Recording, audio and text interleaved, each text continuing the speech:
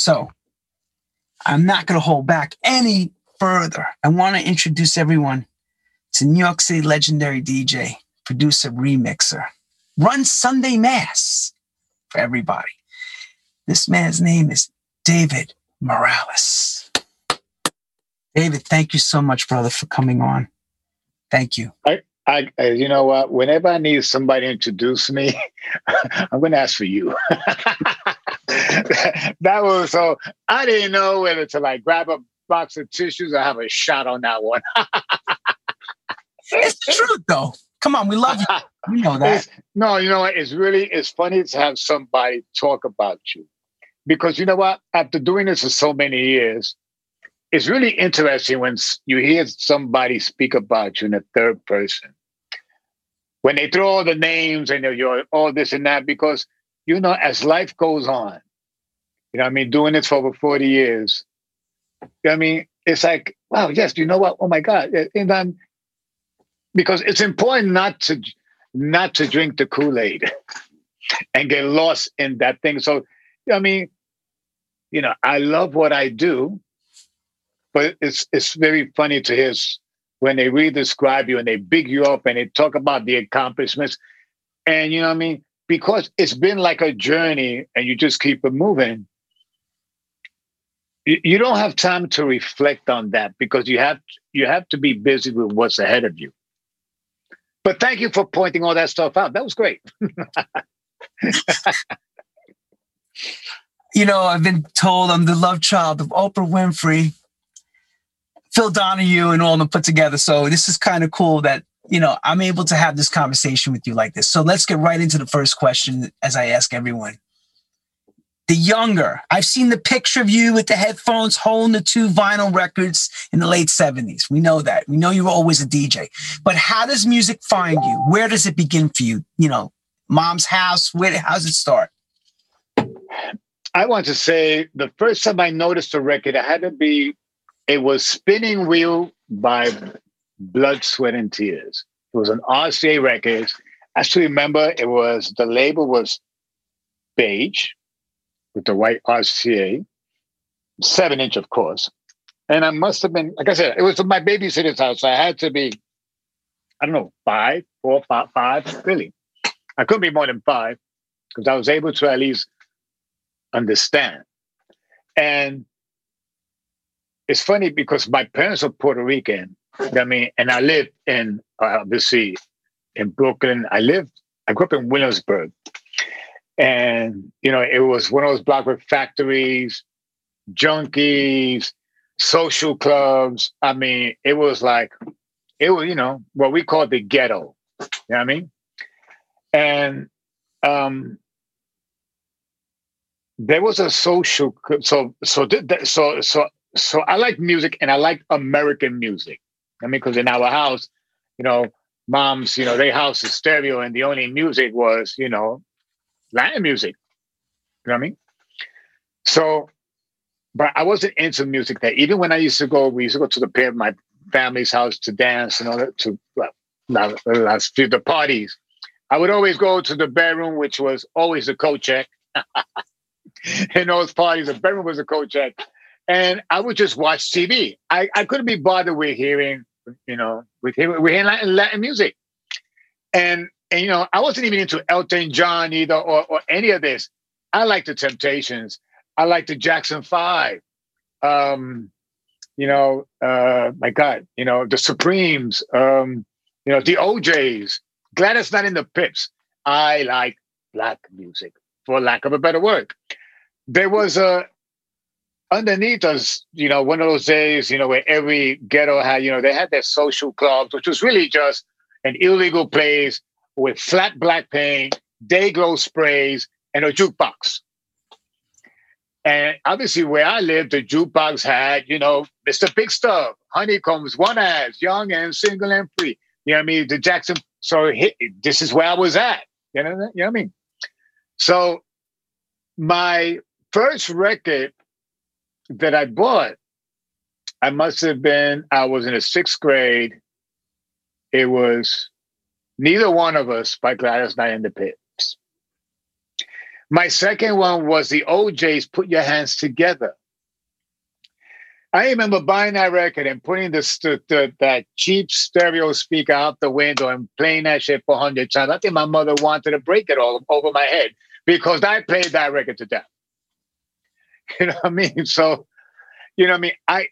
You know what I mean? I liked music. Yes, TV was one thing, but when it came to music, I liked my funk.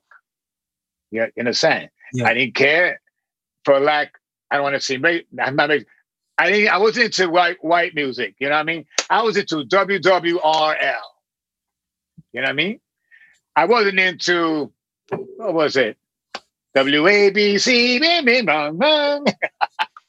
Even though that's the first station you hear. Or what was the other station on FM? WW something.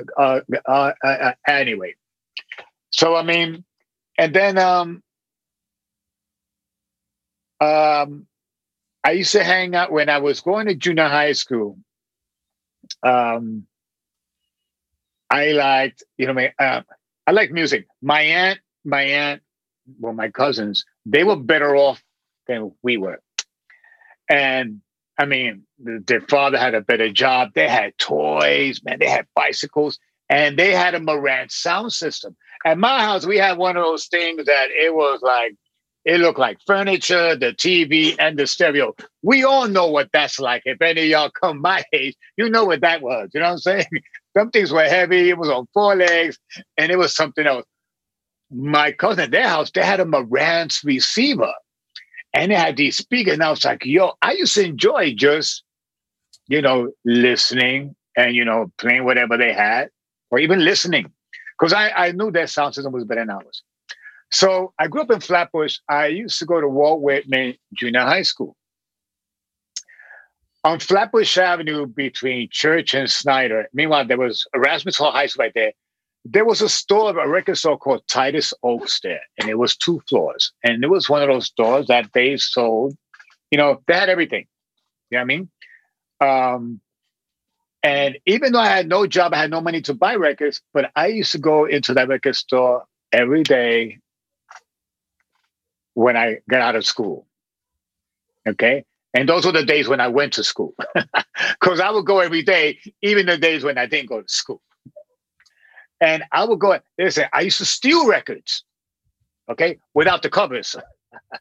I had no money to buy, you know what I mean? So I used to hang out with friends from my crew, my crew, we used to hang out, you know, we just hang out, and they would say, you know, they used to call me Flaco back in them days. He used to say, Flaco, play some music for us. And I was a selector. I sat next to the stereo, you know what I mean? You know, and I would play music. So really, and this was way before, well, not way before. It was really right before the 2 turntable and the mixer thing came out. Sure. Okay. So, all right. And then I remember, like, those were days like Grandmaster Flowers used to play out in the parks in Brooklyn. So, you know, I see this guy out there with 2 decks and a mixer. And I was like, yo, what is this? Okay. And I'm talking about 1975. Okay. And I was like, okay, this is something else. My junior high school prom when Dr. Love was out was like the record today, you know, and instead of like asking my date to dance, I was busy looking at the DJ or what he was doing. But let me tell you the funny story. So now my first mixer was a mic mixer from the blackout in 1977. And I had one of those. It was hijacked from Radio Shack that was broken into. It was a mic mixer. And I jimmied that mic mixer. It had no cueing. It had 1/4 inch left and right.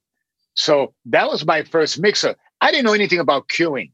So imagine you had 2 knobs for each that you had to do for each channel. My first pair of turntables, first of all, they weren't even mine. They were like, however they arrived at outdoor. And one had pitch control, one didn't have pitch control. You understand? Yeah. So the first time I touched a real mixer, we went to a house party in the Bronx. And this was when the record, and one of the first mixes that came out was called the Clubman One. It was very famous back there, back in those days. So, listen, imagine the setup is in the kitchen. The speakers are in the living room. And, you know, back in those pre-war buildings, they were big apartments. You know what I'm saying? They were huge. You had no clue. DJs today don't know. It's like, we all love our monitors, but y'all don't know what it is to play without no monitors. So it was my friend's brother's house. So he was like, you know, he had juice. He goes, yo, Dave, yo, Flaco, you want to play some records? I'm like, yeah, sure. Why not? And I used to get the guys' records. I never forget what my first record was. It was Zing Went to Strings of My Heart by the Tramps. So the guy was cueing with the headphones. And I'm like, okay, let me make believe like I know what I'm doing. Because I never used headphones. I used to play with a little, you know, Radio Shack bullshit mic mixer. It wasn't made for DJing. And this guy was using, he was doing play this. I put on the headphones trying to be cool. I flipped the switch. I heard music. I was like, oh shit, what's going on here? You know what I mean? So, you know, and of course, you know, even though I didn't have money to buy equipment yet, you know what I mean? Not while I was going to school. I mean, I dropped out of school and I got a job working in a restaurant. I was one of those kids that, you know, used to go buy rock and soul because my first turntables came from rock and soul. So, you know, they had the layaway plan.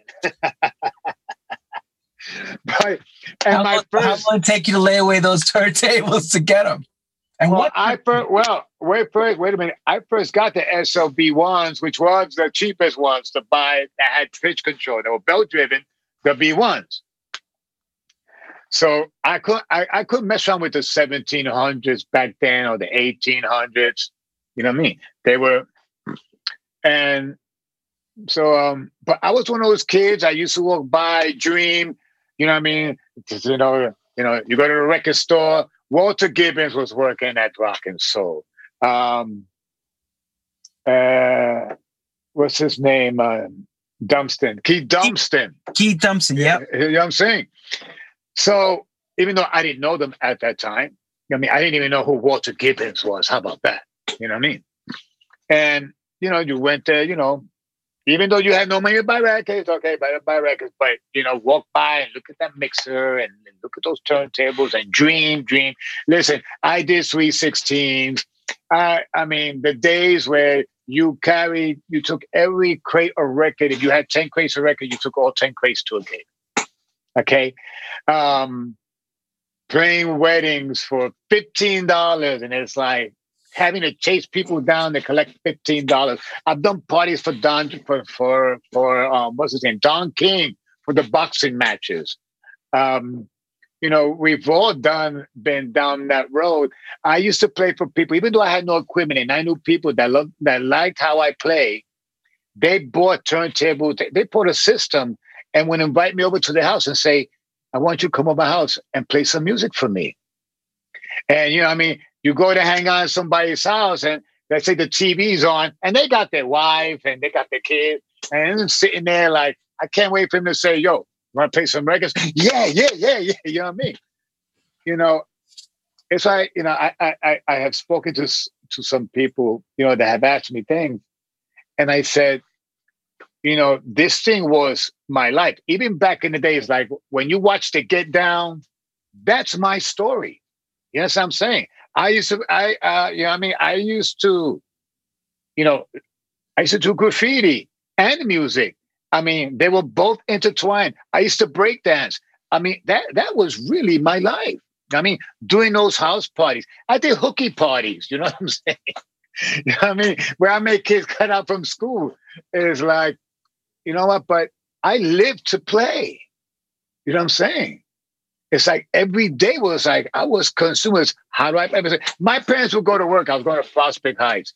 I buy a quarter OE, a trade bag of weed. My parents went to work. I go back home in my bedroom, and I'm banging this shit out. I had 18-inch speakers when I was 15 years old. In my bedroom. And the first discotheque I went to saw a real DJ. Right. What's it? What is this? It was Starship Discovery 1, and Ernie Dunder was playing. And it was the end of the Starship because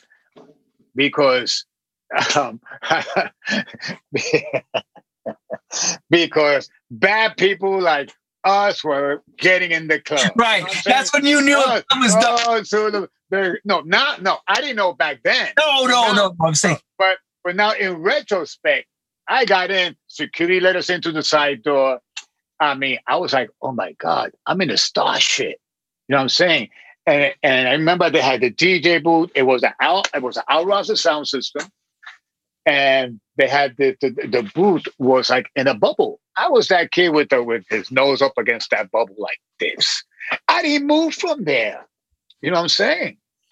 And anyway, so as I went on over the years, I had to thank, I used to buy commercial records. You know what I mean? Because that's what I understood, because my filter wasn't a club because I was too young to go to a club in reality. You know what I mean? So the only music I knew was commercial black music. You know what I mean? The only imports, my first import I bought at Downstairs Records when Yvonne Turner was working there was The Stranger and Martin Circus. Okay? And my brain is like running. So I played, so there was an older crowd from my neighborhood. That was Lulu, this guy named Lenny, and some other people. They used to go to the Loft. I had never been to the Loft. They were Loft members. So Lulu's boyfriend at the time, Lenny, she was throwing a surprise birthday for him. So she asked me to play. I had played before that for Lulu at a house party when I had mismatched turntables. So Lulu, I've been down with Lulu for like a long time. Many of y'all may know Lulu. She's been around the parties. Yeah. The glamorous Lulu. Glamorous Lulu. So Lulu knew everybody back in them days. You know what I'm saying? She knew everybody.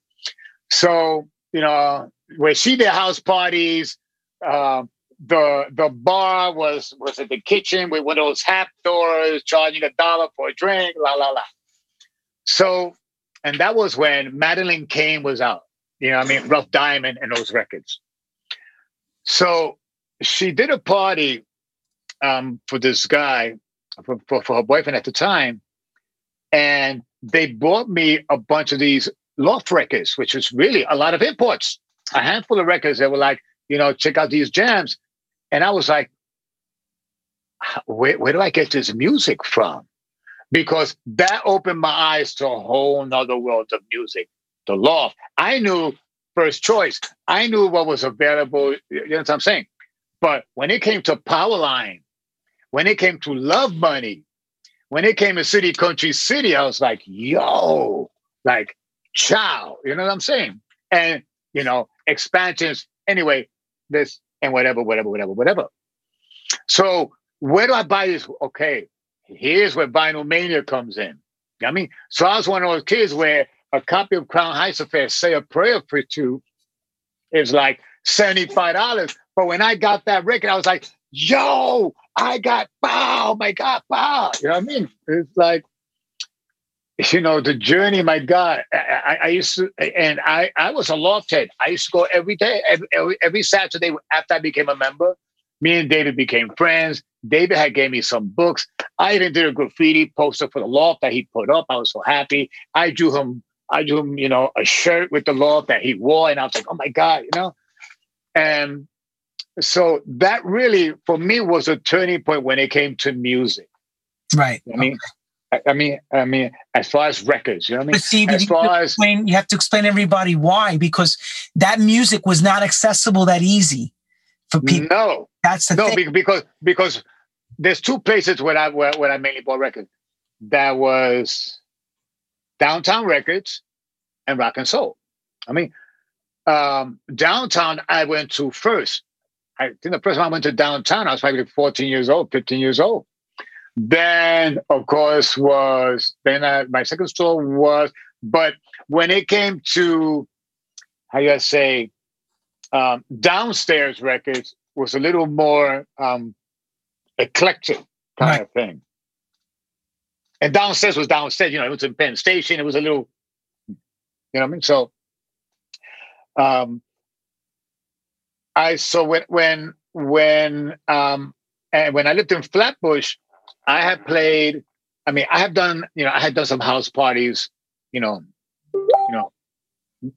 back in the day. I started to do parties at a club called the Ozone Layer, and the way I started was I had played for some girl's birthday, and in reality, it was like the only people that really came were my friends from the neighborhood. A lot of our friends from the neighborhood, they either would go to the garage or go to the loft. Most of them used to go to the loft. So I started doing parties. I started like maybe once a month. I had Lulu as a hostess. I had Master Rick. He was also, and I had some other people, that were also. I call them hosts, but they were. I guess you would call them promoters today. Sure. You know what I mean? But they were hosts. You know what I mean? But it's okay. So everybody bought people, but the one thing I realized there was a common denominator with a hardcore of people that were coming from my music. You understand? So then I took from, let's say, once in a while to once a month, and then I started doing every Friday.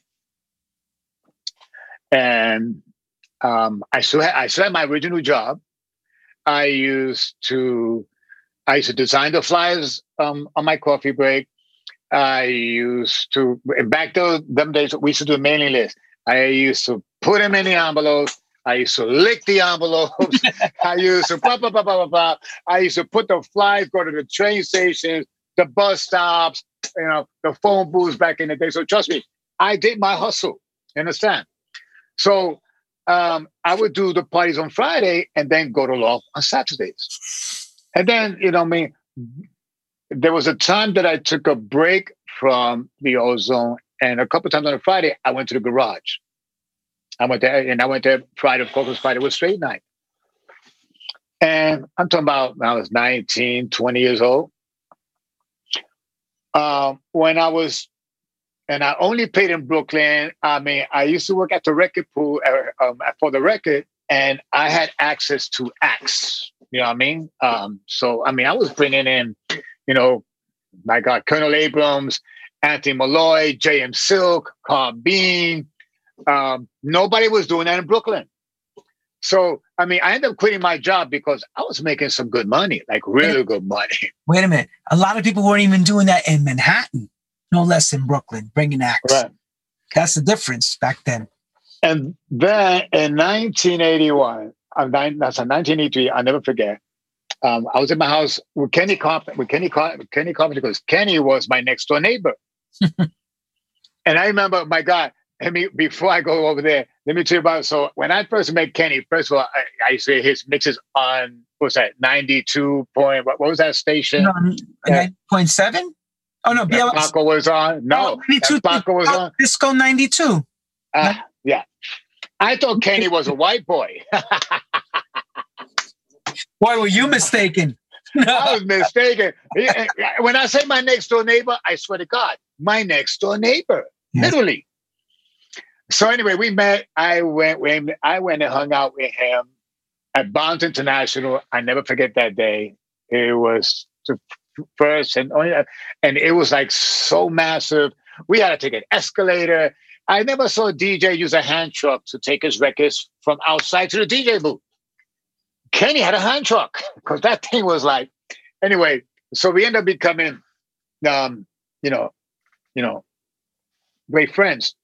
So one time we were hanging out, and we were in my apartment, and Mike Brody calls me and says, "Hi, my name is Mike Brody." And then everybody knew who Mike Brody was. I mean, you knew David Mancuso owned the law. And in the garage, you knew there was Larry Levan, and you know who Mike Brody. Even if you didn't know who Mike Brody was, you knew Mike Brody owned the garage. So he says, "Hi, my name is Mike Brody. I own a club called My Paradise Garage." And I'm like, "Yeah, right. Yeah, right. Yeah, Yeah, right. Yeah, okay, yeah, sure. You know, we would like you to come play. You know, I want you to come and play at my club." I was like, "Yeah, right." Yeah. I'm like, "Yo, Kenny." So it only after a minute that it kicked in, it was like, "Oh shit!" You know what I mean? It's Mike Brody. Mind you, I've never played in Manhattan. You understand what I'm saying? Never. And he's asking me, you know, he never heard me. He was like, "I want you to come and play in my club." And I'm like, "Oh shit, wait a minute." And it was really because, between Judy Weinstein and David DePino, I have to thank them because that's how I got to Paradise Garage. And how did that happen? Wait a minute. I was still playing at the Ozone in Brooklyn. Right? By then, I had Kenny playing with me because Bonds had closed, which I got to give Kenny a lot of credit because he went from Bonds International that at any given night, he was doing 5,000 people a night. Now, because Bonds closed, I bring him into this really. It's not even the bathroom is probably bigger than the Ozone layer. The bathroom of Bonds International. So, you know, I took Kenny on to play with me, and we had some amazing nights, some amazing years there. Oh my God, it's like so. That's how it allowed me to go play at the garage. So when Mike Brody approached me, and I was like. Okay, obviously it came from Judy Weinstein and David DePino. I had to say mainly Judy. Because he never heard me, didn't ask me for a tape, nothing. It was based on recommendation. Now, mind you, now that maybe Judy and Bobby Shaw and other people, maybe they came out to the Ozone maybe twice in the whole time because, hey, it was Flatbush Avenue, Brooklyn.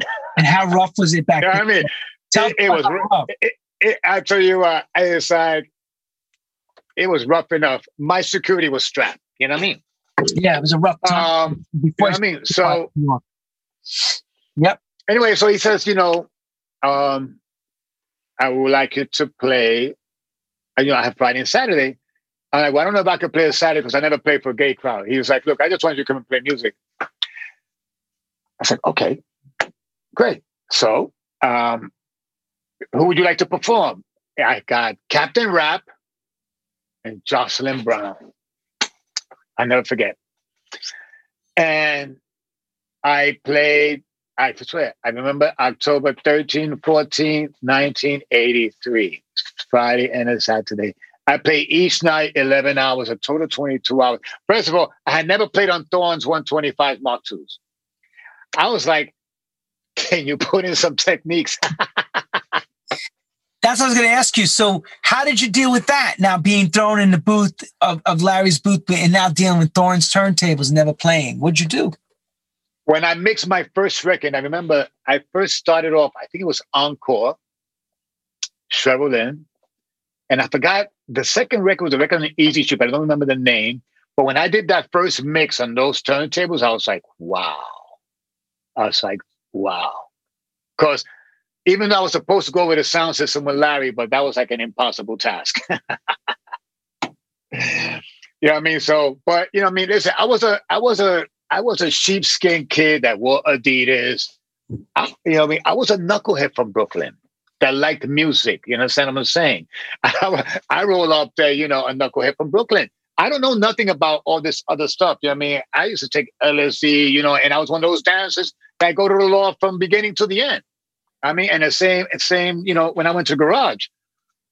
So, you know, you go, and I remember meeting Joey Llanos. I mean, that's how long we've been friends. Jesus Christ, since 1983. And it was just the experience was so, they put my name on the marquee and people were like, yo, how do you pull that off? Yeah. Because you want to know, because Lenny, in reality, there were so many other people that deserved to play there way before me. You know what I mean? From Kenny Carpenter to Tony Humphries to Bruce Forrest. There's a huge list in New York. You know what I mean? You know what I mean? There was a lot of, you know, great DJs, you know what I'm saying? But obviously, there was a lot of politics involved. But I was immune to the politics because I didn't understand shit.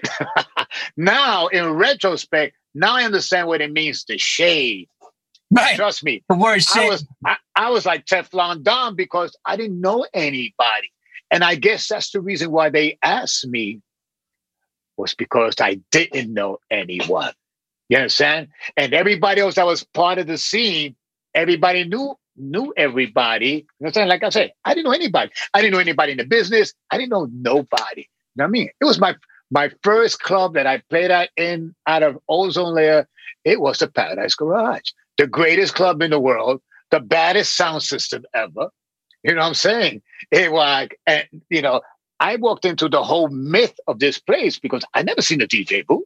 You hear, I used to go there and like trip and just like be against the wall in La La Land and looking at the booth, and you just heard, wow, he's got 4 decks, he's got this, blah, blah, blah, blah. But I got to tell you so one thing, to this day, I've never seen a DJ booth like the Paradise Garage. I said the same. I've been saying that my whole life, and I never see it again. I've never seen a booth like that ever in my life. To this day.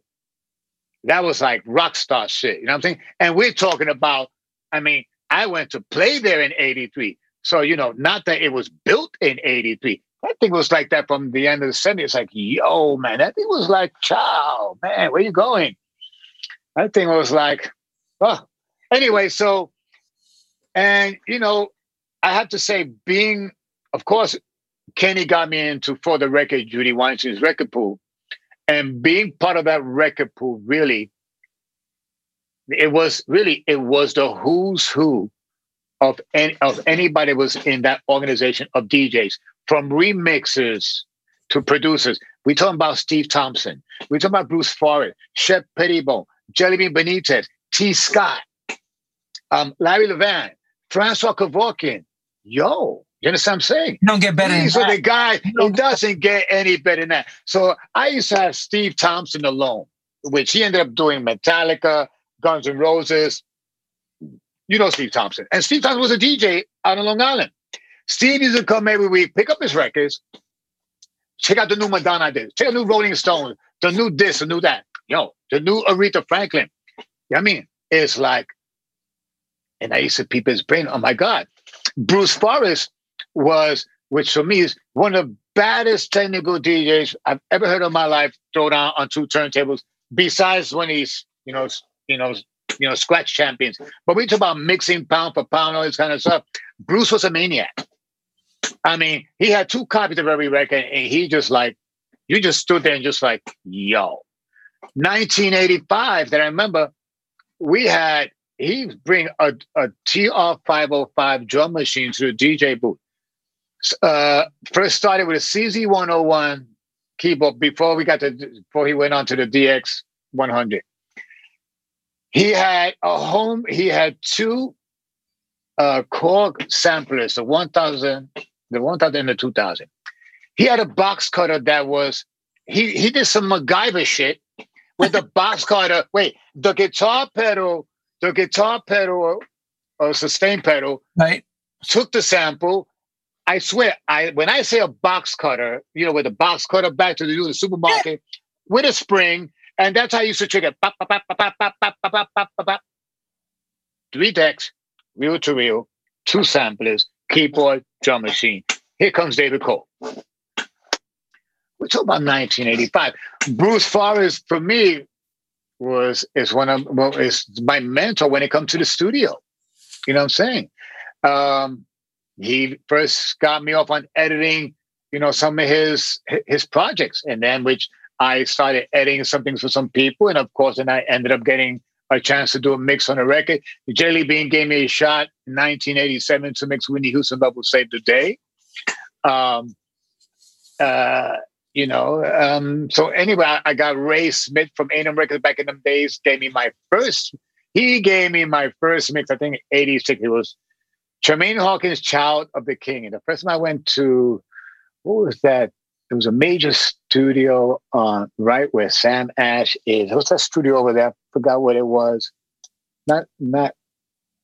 Anyway. Manny? No, there was a studio right there. One of those very expensive studios. What? Not quite.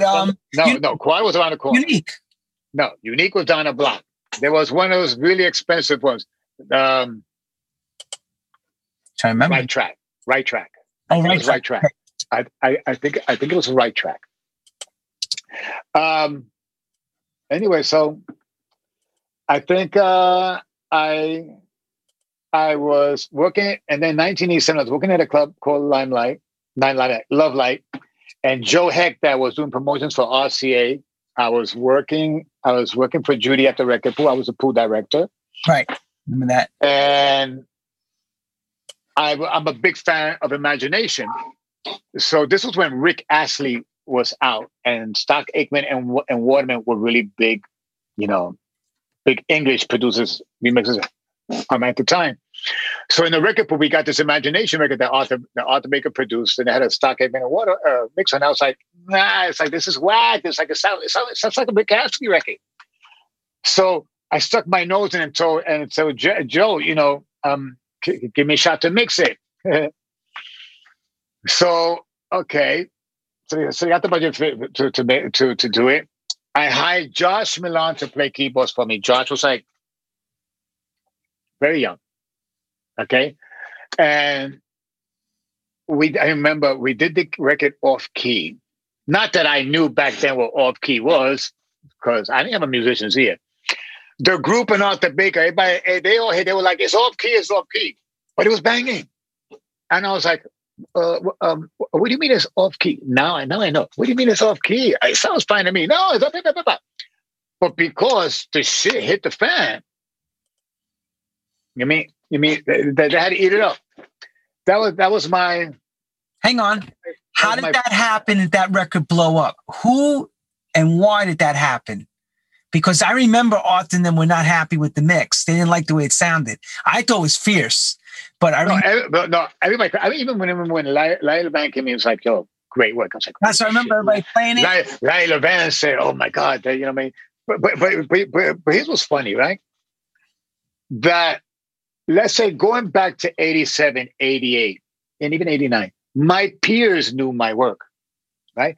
When I first went to England in 1989 for the DMC thing, and I go to the record store, it's like, yo, I ruled the wall. You know what I mean? Between me and Frankie, it's like, Death Mix had a wall. You go to Black Market, it was like, wow. It's like, and it wasn't just the DJs that gave me credit. The clubbers gave me credit. See, the clubbers, it's not like today, what's happening in New York and America with the clubbers, but really clubbers all around, give you props. But it was really, I have to say, the UK, being the UK/Italy, that when I went out there, I was a star. And I was like, holy shit. I was like, I can't get arrested at home. You know what I'm saying? Wow. Oh, my God. And forget about me. And even playing those early days in the UK, I remember in 1989, and check this out. So a bunch of us were there, Bobby Shaw, Leslie, the crew was out there for the DMC. Mickey Holloway and Pete Tong were playing at Cindy Astoria in London. This is when Make My Body Rock by Jamanda was out. And okay, I took my records, Joe. I figured when I play, I'm going to play. I played 55 minutes. Pete Tong says, yo, mate, that was great because they were going to put Jamanda on. And I was like, what do you mean?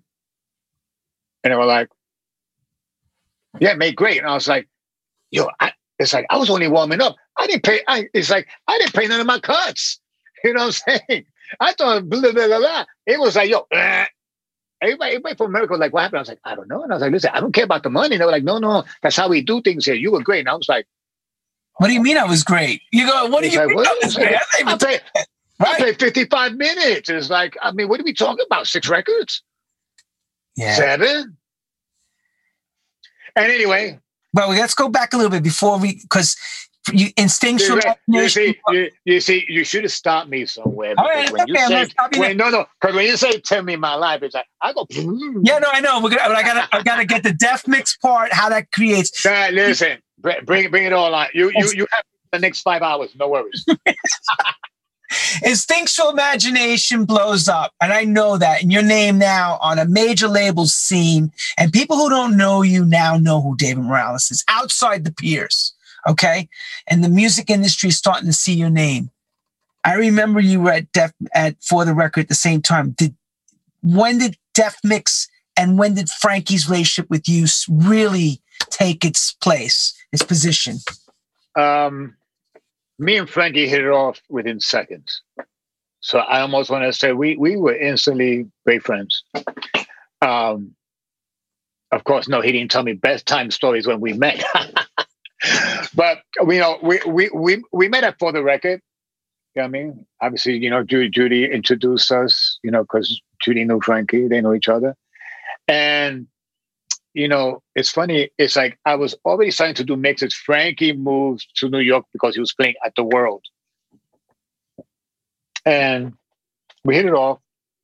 And then, we happened to, because we were both starting to do mixes at the same time.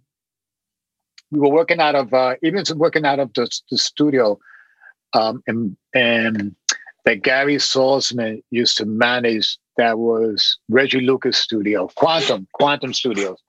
And they used to send the car for us because they wanted the business. So, the rate was great. Oh my God.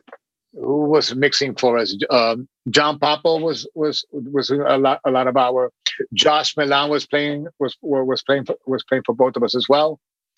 In 1987, I came up with Def Mix Productions because Def back in them days, man, good. You know what I mean? That was the whole hip hop slang back then. Yo, that shit is Def. So, Chef Pettibon had Master Mix Productions. This one had this kind of production. So, okay, mixed by Dave Morales for Def Mix Productions. That's how that came about. You understand?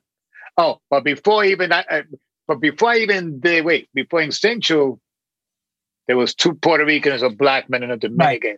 Right. Let's not forget that. That's a big record too. That's another big one. So I mean, so that's how the name started. And then since Judy was representing the two of us, okay, you know what? Then we just do everything under the Def Mix umbrella. And, things just took off. I don't think any of us really expected what, anything, because there's no plan. I mean, it's not like today that, the game has been already the path. We have shown the path to today's generation that now you can be you can come up with a plan to build a career now. You understand? I come from a place that there was no career. You know what I mean? Even DJing wasn't a career. That's right. That's what I'm saying. Even DJing was a career. DJ, for a lot of people, I mean, unless you were one of those DJs, like I remember Bruce Forrest played at Better Days, and he played 5 nights a week. Yo, I mean, a lot of DJs, when you had a resident, you had a residency. You understand? So, I mean, okay, those that they, let me just make sure I understand this. You are now coming up, you're basically writing your own story, your epitaph at that point. What were you looking back to? Because people can look back at all of us and take notes, like you said. But at that time, what were you referencing to? There was nothing to reference to. That's right. Absolutely nothing.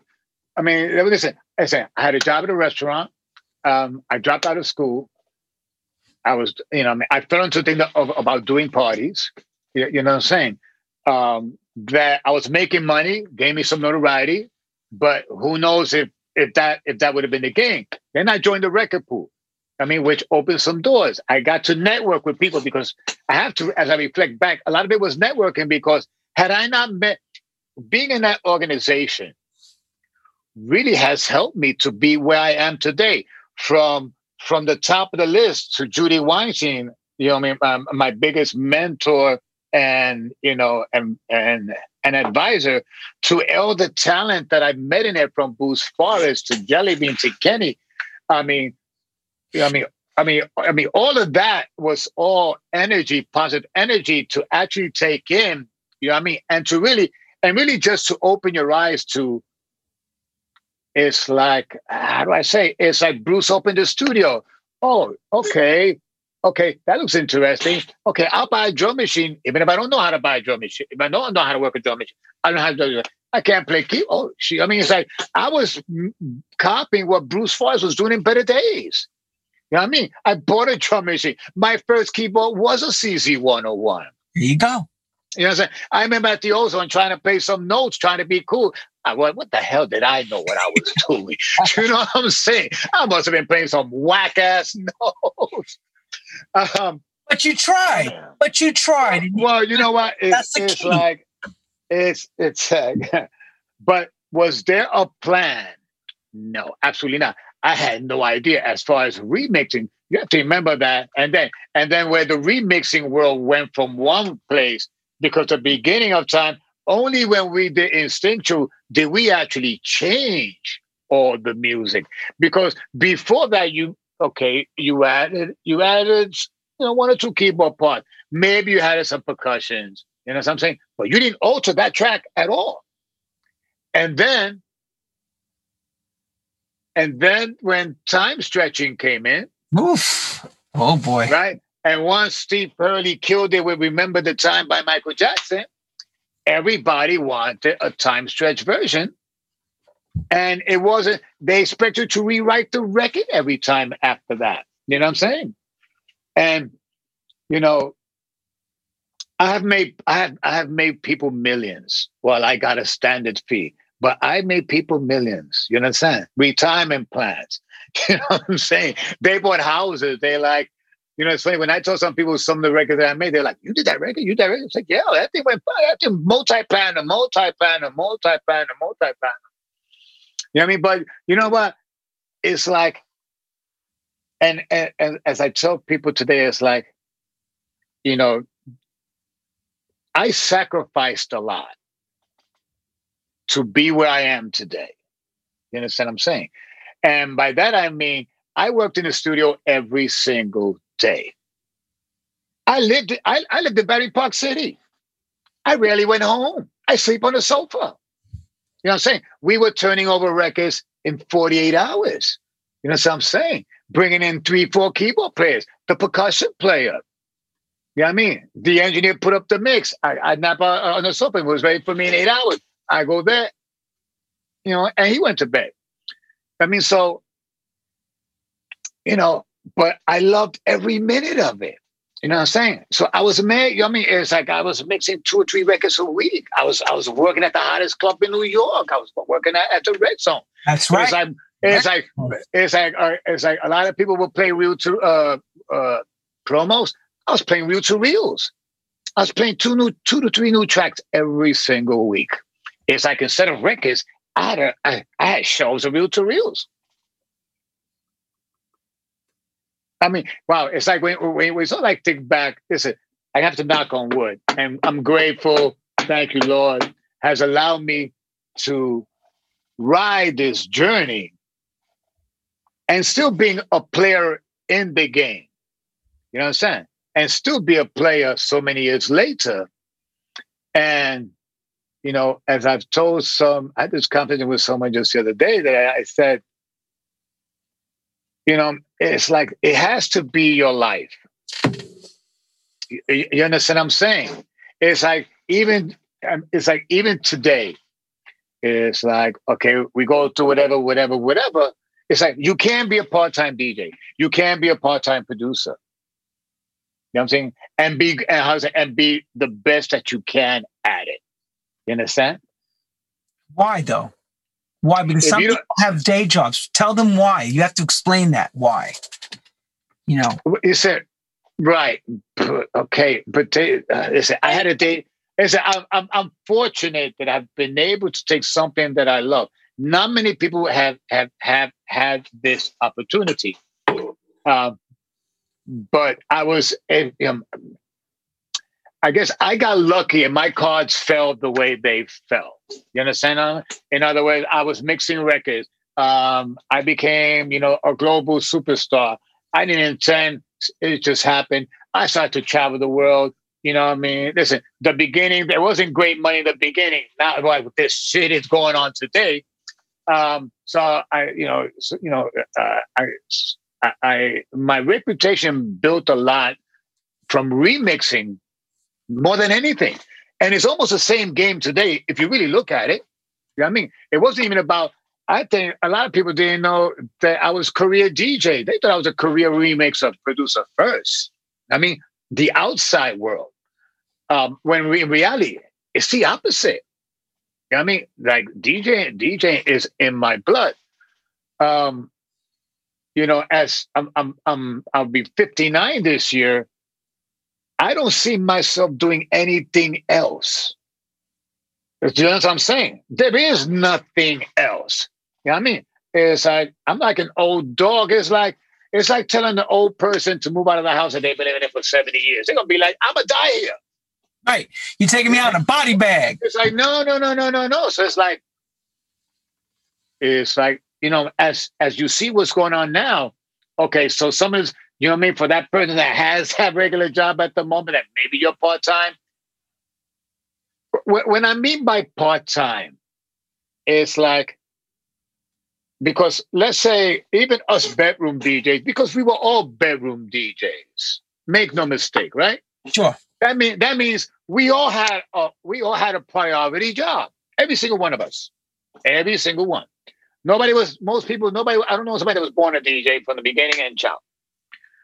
So for a lot of us, yeah, we've had to. There was that job, and then when we came home, okay, that's that one day out of the week that you took to go to the record store and spend what you allocated your allowance to buying certain records that weekend, and then you went home and you played music because you want to play music. Because how many of us were buying records and playing records at home, and we had nowhere to play, right? But we still keep it, right? But we still DJ. We couldn't wait to get home to DJ. When it came to the weekend and you didn't have to go to work, when you got up in the daytime in the morning, you turned on your sound system.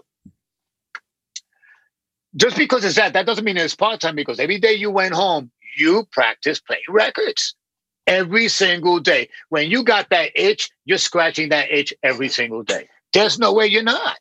Okay? And I'm talking about when you coming up with that hunger when your 20s and your 30s, yo, chow. It's like that thing is like, whoa. You know what I'm saying? So, and the same thing goes with producing. I mean, listen, I get up every day and you know what I mean, and sometimes the juices are flowing and sometimes they're not. But what I mean is that I love to do it, and whatever spare time I have, obviously I have more spare time than the next one. But it's not to say because a person has more time. It's all about the dedication that you put toward it. Right. That's what that's about. The quality of time that you put into it, that's the thing. So yes, you want to be a producer, you want to be a DJ. If you're a piano player, or if you play keys, or you like to make music, so it's not that you need to be doing it 8 hours a day. You know what I mean? But can you do 8 hours a day? Yeah, but that's up to you. Right. You know, that's up to you. So that's the dedication. That means, okay, you get out of work at 5, 6 o'clock. You go home. You have it. Yes, I understand. Well, for people that have families, you know what? God bless you, because that's a whole nother subject altogether. You understand? Sure. But I mean, there's a lot of guys that I know. A lot of DJs on the circuit don't really have families unless they're older already. You know what I'm saying? But in general, if you're that young kid coming up, that you ain't married, you ain't got kids, yes, you have a job, but you go home, you get on your game. Right. You get on your game until you're ready to sleep. You know what I mean? Because my game, when I come in the studio sometimes, and I live 1 minute away, but if I'm in that zone making music, I skip a meal. Yeah. You know what I'm saying? I skip a meal. Because I know if I go home, I'm going to break that. But I don't want to go home. I'm in a zone. Now, I'm not in that zone all the time. Okay, you want to say something? Because here's the thing that again, when you mentioned that you guys changed the whole framework, I'm going to call you a framer because this is where you get the change position. where I remember hearing Judy Weinstein saying, David and Frankie are reproducing these remixes. They weren't just remixes, they were reproductions. You guys had Satoshi, Terry Burris, all these great keyboard players. You guys were going in, you especially were going in. We heard the R&B version, which was one version, and then we heard the Morales version. Were you guys able to tell the companies, hey, we're reproducing, we would like to have some publishing? That was too early in the game for that. Too early, right? I mean, listen, I did, my first big one was CeCe Peniston, Finally. Okay? My other biggest one, a lot of people don't know, is Mr. Loverman by Shabba Ranks. So when I did Shabba, because I used to play dancehall records, and Vivian Scott Chu came to me. She was doing A&R for Epic Records back at that time, and said, I want you to give me an American hit, because it was a dancehall record, and it was called Champion Lover. It wasn't even called Mr. Loverman. So I did another dancehall record before that, where it was Shabba and Maxi Priest, and that's where I got where Maxi said Shabba. So I totally got rid of everything and just kept, basically just the vocals. And I actually flipped the chorus, and I put Maxi Priest in there. I had Eric play keys, put Impeach the President hip hop beat under it, and the rest was golden history. I mean, so I never expected that record to do what it did. That when I saw him as a guest on your Arsenio Hall show, right? And I was like, this guy's on your Arsenio Hall show, because that record was massive. So we're talking about multi-platinum. So that means the original writers and the producers, they ran to the bank. I got a flat fee. Right. I got a flat fee. Okay. Now, I rewrote the music. Hell, they changed the title. Oh, you understand? They changed the title. That's a big change. So you write the music and they changed the title too. Go ahead. When I'm watching your Arsenio Hall show, I'll never forget to this day, I was standing behind a sofa. He thanked Chubb Rock. He thanked somebody else.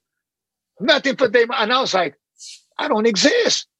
You know what I'm saying? I even went to the record release party, and it was all these hip hop people, R&B. It was like, what am I doing here? Because I was invisible. Meanwhile, I put that kid on the map. I mean, he was a big dancehall artist. Yeah. Mind you, you know what I'm saying? But that record, until he opened his mouth and screwed things up, that thing was massive. And then let's take it to the next level. Now let's go to Mariah Carey, Dream Lover. Well, that's what I was going to ask you. How the hell did you pull off getting her to tell the story complete on that one? So they sent me the original, and I was never a Mariah Carey fan. You know what I mean? It's not that in respect. I just wasn't, I didn't listen to her music. She wasn't in my lane. You know what I mean? So they sent me the original, and we all know the original Dream Lover. I was like, I can't do nothing with that bubblegum shit. I'm like, you know what I mean? So I just was like, who you telling this to? Because you're telling this to somebody. Judy, who you talking to? Oh, yeah, of course I told Judy like that. Well, I can't do this shit. She couldn't do because I had to approve everything, say yes or no. And I was like, but listen, Mariah Carey, when she was 21, she was the hottest shit. But I was like, I can't do nothing with this. You know what I'm saying? And by 1993, you know what I mean? It's not 1987 anymore, 1988, when I'm just mixing anything comes my way. You know what I'm saying? I'm saying no to David Bowie. I'm saying no to the Rolling Stones at this point. You know what I mean? And because I'm just not feeling the record. So, and I just threw it out. I was like, listen, this, because they really wanted me to do it. It's like this. I don't see anything happening unless she re-sings the record. Mind you, I've never produced a track in my life. No, that's not true. No, that's not true. No, that's not true. I never produced a major artist. Right, because you did some records already by that point. Yeah. I did Robert Owens. I did Byron. Yeah.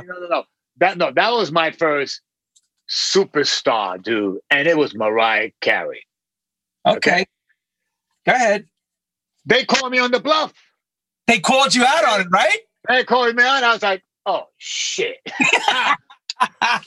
Because you know what? We all thought that too. We probably said he wasn't going to get that shit. And boom. No, listen, I wasn't Clippers and Cole. It was like, I was still in remix land, but. So I go to the studio with Cupper, and and we came up with the groove. Me and Cupper came up with the groove. We came up with that. We had no vocals. We had nothing. We just created a track. We created a piano that just looped. You understand? Dun, dun, dun, dun, dun, dun, dun, dun, dun. That was it. She came in. She rocked that shit for points. We all got to hear Mariah Carey in a different way that we never even knew she was capable of. Which studio? Which studio were you working at that time? Do you remember? Quad. Upstairs, right in the penthouse. No, we used to rule the 8th floor in the penthouse. Right. But we had the 8th floor booked for many years. Me and Frankie on the 8th. And whenever we used to override, we used to use a penthouse. So she comes in and she rocks the mic. Really rocks the mic. She rocked that shit. I mean, she took the same song and flipped it. The same song. Did all the vocals and everything. I was like, nobody could be in the session. No one. And she was like locked down. You know what I mean? Locked down. No friends. No. It's like engineer, producer, and that's it. It was just you, her, me, her, and John Papo, and that's it. No Tommy Mottola, right? No Tommy Mottola either. Oh, of course, Tommy Mottola. Yeah, he'd come in, but they had on lock and key back in them days. Yep.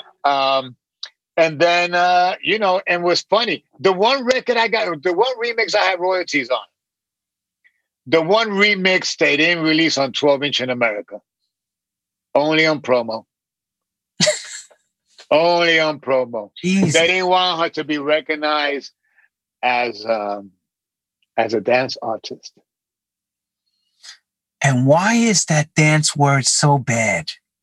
No, wait. But let's fast forward now to what we are now. You understand? Or let's go even up to 10 years. Wait. No. But forget about that time, because dance was like something. But now, when we come into the EDM era where everything is dance and commercial, now let's all do dance. It's accepted. Oh, okay. Thank you very much. But back then it was like, it was such a bad word. Yeah. You know what I mean? You imagine trying to get an R&B department. If they knew that R&B artists got a dance mix, they didn't want to work it. They didn't want to work the record. They don't care how good it was. No, and let me tell you, I don't care what people say. Listen, I mean, she gets her personal life all wrong, whatever you want to say. But when it comes to her working in the studio, she's the real deal. I mean, she's no joke. Her writing skills, her singing skills, her creativity, and the singers I got to work with that I met, Melanie Daniels, for one, that I've been working with almost 30 years. You know what I'm saying? Crazy, right? 30 years. You know what I mean? And to some of you folks out there, listen, I mean, I want y'all, and I'm talking about to the young DJ producers that are watching this and pay attention. It's like, yes, I'm good at what I do now, but I've had some great teachers and some great education along the way. Make no mistake, I am spoiled. I work with the baddest musicians. I remember when I was watching the Michael Jackson documentary and had Bashiri Johnson in it. And I'm like, that was my percussion player. You know what I mean? And he's in a documentary where he was on tour with Michael Jackson, Steve Thornton, Omar Hakim. Oh my God, the background singers, Terry Burris, Peter Schwartz, Eric Cupper. I mean, I've been spoiled by working with John Papo, David Sussman, Hugo Dwyer, from engineers to musicians to percussion players. I've worked with some of the best in the world. So, you know what I mean? The talent is like, the bar is up here. It's ridiculous. Yeah. It's crazy. You know what I'm saying? But, you know, like I said, I'm doing this. I'm making records since editing whatever. So really since 1985. So, you know, it's been a long, and still evolving with the technology and still playing the game because thanks to the technology, because, you know, if you take your studio, thank God you have that studio in your house, Lanny. You have an amazing, I don't have an SSL, but even when I had. The reason why I have this is because I was around these guys. I say it all the time. Right. But at least, but the thing is, like back in them days, you know, it's like you had to rent a studio. It's like you had to plan and make time and schedule how you're going to go about this. Whereas today, you got your laptop and your shit. It's like my studio goes everywhere with me now. Yeah, even back then, you had to be correct because it costed good money. You couldn't jerk around if you were paying that yourself, right? Right. You had to know, you had to have a plan. You had to come in there right. Otherwise, you're going to just throw money in the fire. But wait, but let me give you all a funny story. So the first time I worked with Todd Terry, the legend. Okay. Now, Todd Terry must have been born with an SP1200. I swear to God. I say when he popped out, that machine was under his arm. Okay. So we're going to do a record at my house. It was Hear the Music. And I said, you know, because I lived in Brooklyn, Atlantic Avenue, and I had a bedroom there. There was a studio. I had a 16-track studio. We were using Vision in them days with the Mac, you know, had a console. Anyway, blah, blah, blah. I asked Todd, you need me to rent anything? He goes, no, I don't need anything. You don't need anything. Okay. She shows up with a box, SP1200. Turn me out.